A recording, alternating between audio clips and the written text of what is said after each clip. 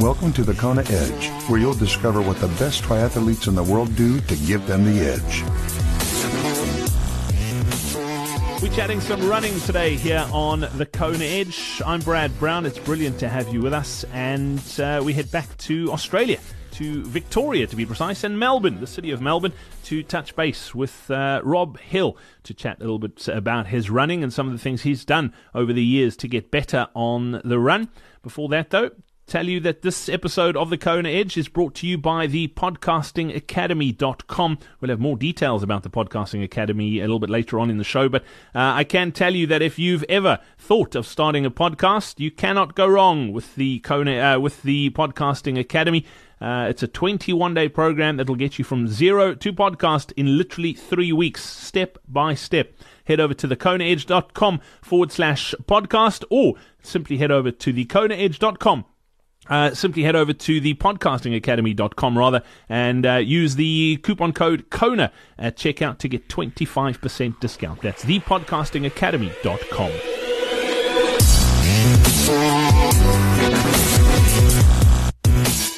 Today's Coach's Corner brought to you by Superfly Coaching. They've helped dozens of athletes reach Ironman Kona, the 70.3 World Championships, and even the Olympic Games.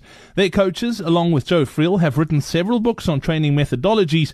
Their experienced coaches are uniquely qualified to recognize your skills while addressing your weaknesses.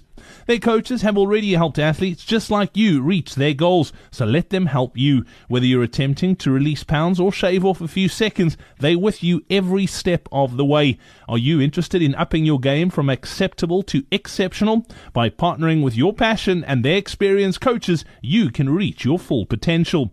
Their coaching plans are like their clients. No two are alike. Once you've chosen your service level that works best for you, your coach will begin to develop your customized plan. Don't let stomach issues ruin your race. From coaching to nutritional advice, they cover it all.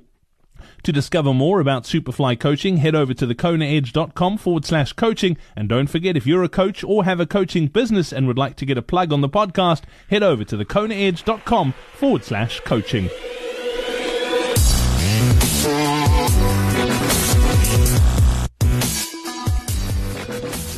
Let's chat some running here on the Kona Edge today. We head back to Australia, to Melbourne, Victoria, to catch up with Rob Hill. Rob, welcome back onto the Kona Edge. Thanks for joining us.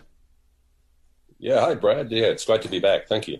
Rob, what's the secret to putting in a good run off a 180k bike in an Ironman? Number one secret, it's probably no secret, but make sure that you don't overbike. Don't, it's, what's the saying? Bike for show, run for dough, I think it is. Yep. So let's keep that in mind. It's triathlon is it's a sport where the only result that matters is that finish line time, and don't sacrifice that time for a sexy bike split. So that'd be that's the number one secret. You made that mistake very early on in your Ironman career, didn't you? I did. My first Ironman, yeah, for sure, and then I've probably spent every Ironman since trying to undo that. But look, I think a big part of it too for triathletes and Ironman triathletes in particular is you got to have faith in your run. And if you've got faith in your run, you won't have that same temptation to push the bike too hard, because you know that when you get off the bike that you can run strongly. And, the marathon is where all the results are determined. You know, it's where the wheat's sorted from the chaff, I think is the saying. And, I think in saying that, my philosophy of training is that for Ironman, you want to develop your aerobic fitness and your capacity mainly on the bike, to an extent in the swim. But I think the bike miles and getting that aerobic fitness and developing your aerobic engine, do it on the bike, because then running, it's just too high risk to be doing hours and hours and hours of run training, trying to develop your aerobic system primarily through running. And at the end of the day, you're not going to run that well if you haven't done the bike miles in training either.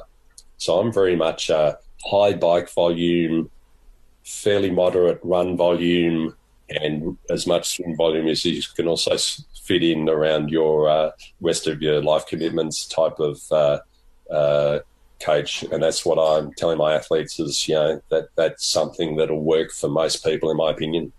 Rob, I find it interesting. I was on a different school of thought when I first got into the sport. I wanted to know that I could do each of the distances on their own before I did an Ironman, just to have my head in that sort of space. And I've sort of carried that through. I still do run quite a few standalone marathons, but you've never run a standalone marathon. The only marathons you've ever done are on the back end of an Ironman, and I find that fascinating. Talk to me a little bit about the thinking behind that for you. Yeah, look, I had quite a few lower leg injuries when I started off running, and then when I got into triathlon, and then I got into Ironman, and the injuries, they changed, but they were persisting as far as there would always be something, whether it was a bit of Achilles tendonitis I think I tried to manage for about 8 years, and plantar fasciitis and shin splints, and one thing after another. So my view was that, well, if I was to do a good standalone marathon time, I would have to do a fairly high weekly running workload, running mileage. So and I just hadn't had the confidence that my legs would cope with that. And also, I was very much, and still am, focused on how can I keep improving and reach my absolute potential at Ironman triathlon. That's still my driving motivation. And anything that's going to get in the way of that, I'm not really interested in. And I've had friends that have said to me, and they know that, like in my Ironman races, if I'm racing in Melbourne or in New Zealand, etc., I'm having the fastest run in my age group. And maybe the third or fourth fastest bike, but only because I think I'm biking smart. I'm not laying it all out there because I want to save a bit in the legs to be able to run well. But I think that's pretty much what's important. Eh? Yeah, absolutely. As far as run workouts, what do you love doing? What's your favorite?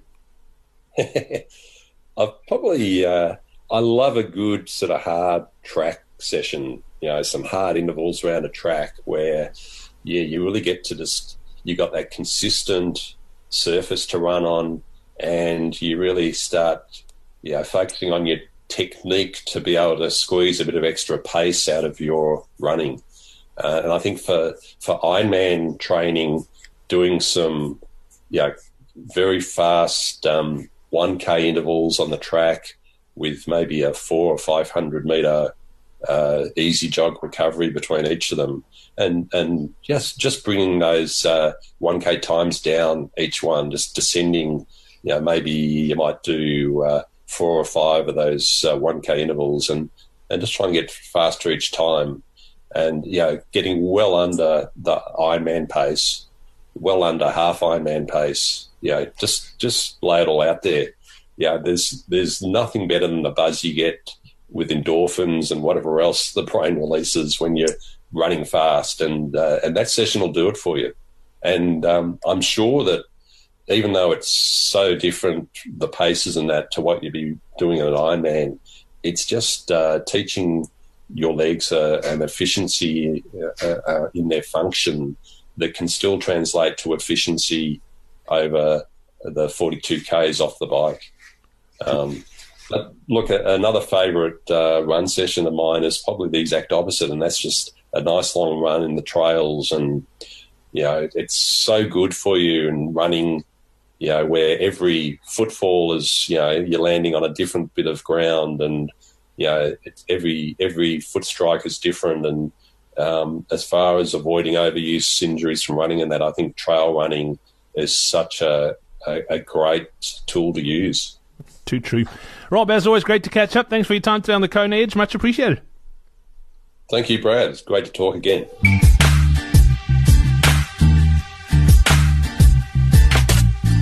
I'm guessing that the Kona Edge is not the only podcast you listen to. If you're anything like me, you probably listen to a ton of different podcasts. I think at the moment I have 10 or 15 go-tos that I listen to every single week. And if you listen to a lot of podcasts, at some stage you've probably thought about starting your own. Well, the good news is it's easier than you think. The podcastingacademy.com is giving you the opportunity to get your own podcast started right now.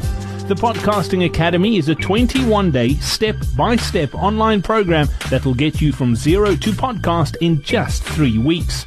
Right now, the podcastingacademy.com is offering listeners of the Kona Edge a 25% discount. All you need to do is use the word Kona at checkout to qualify. Head over to the podcastingacademy.com to find out more.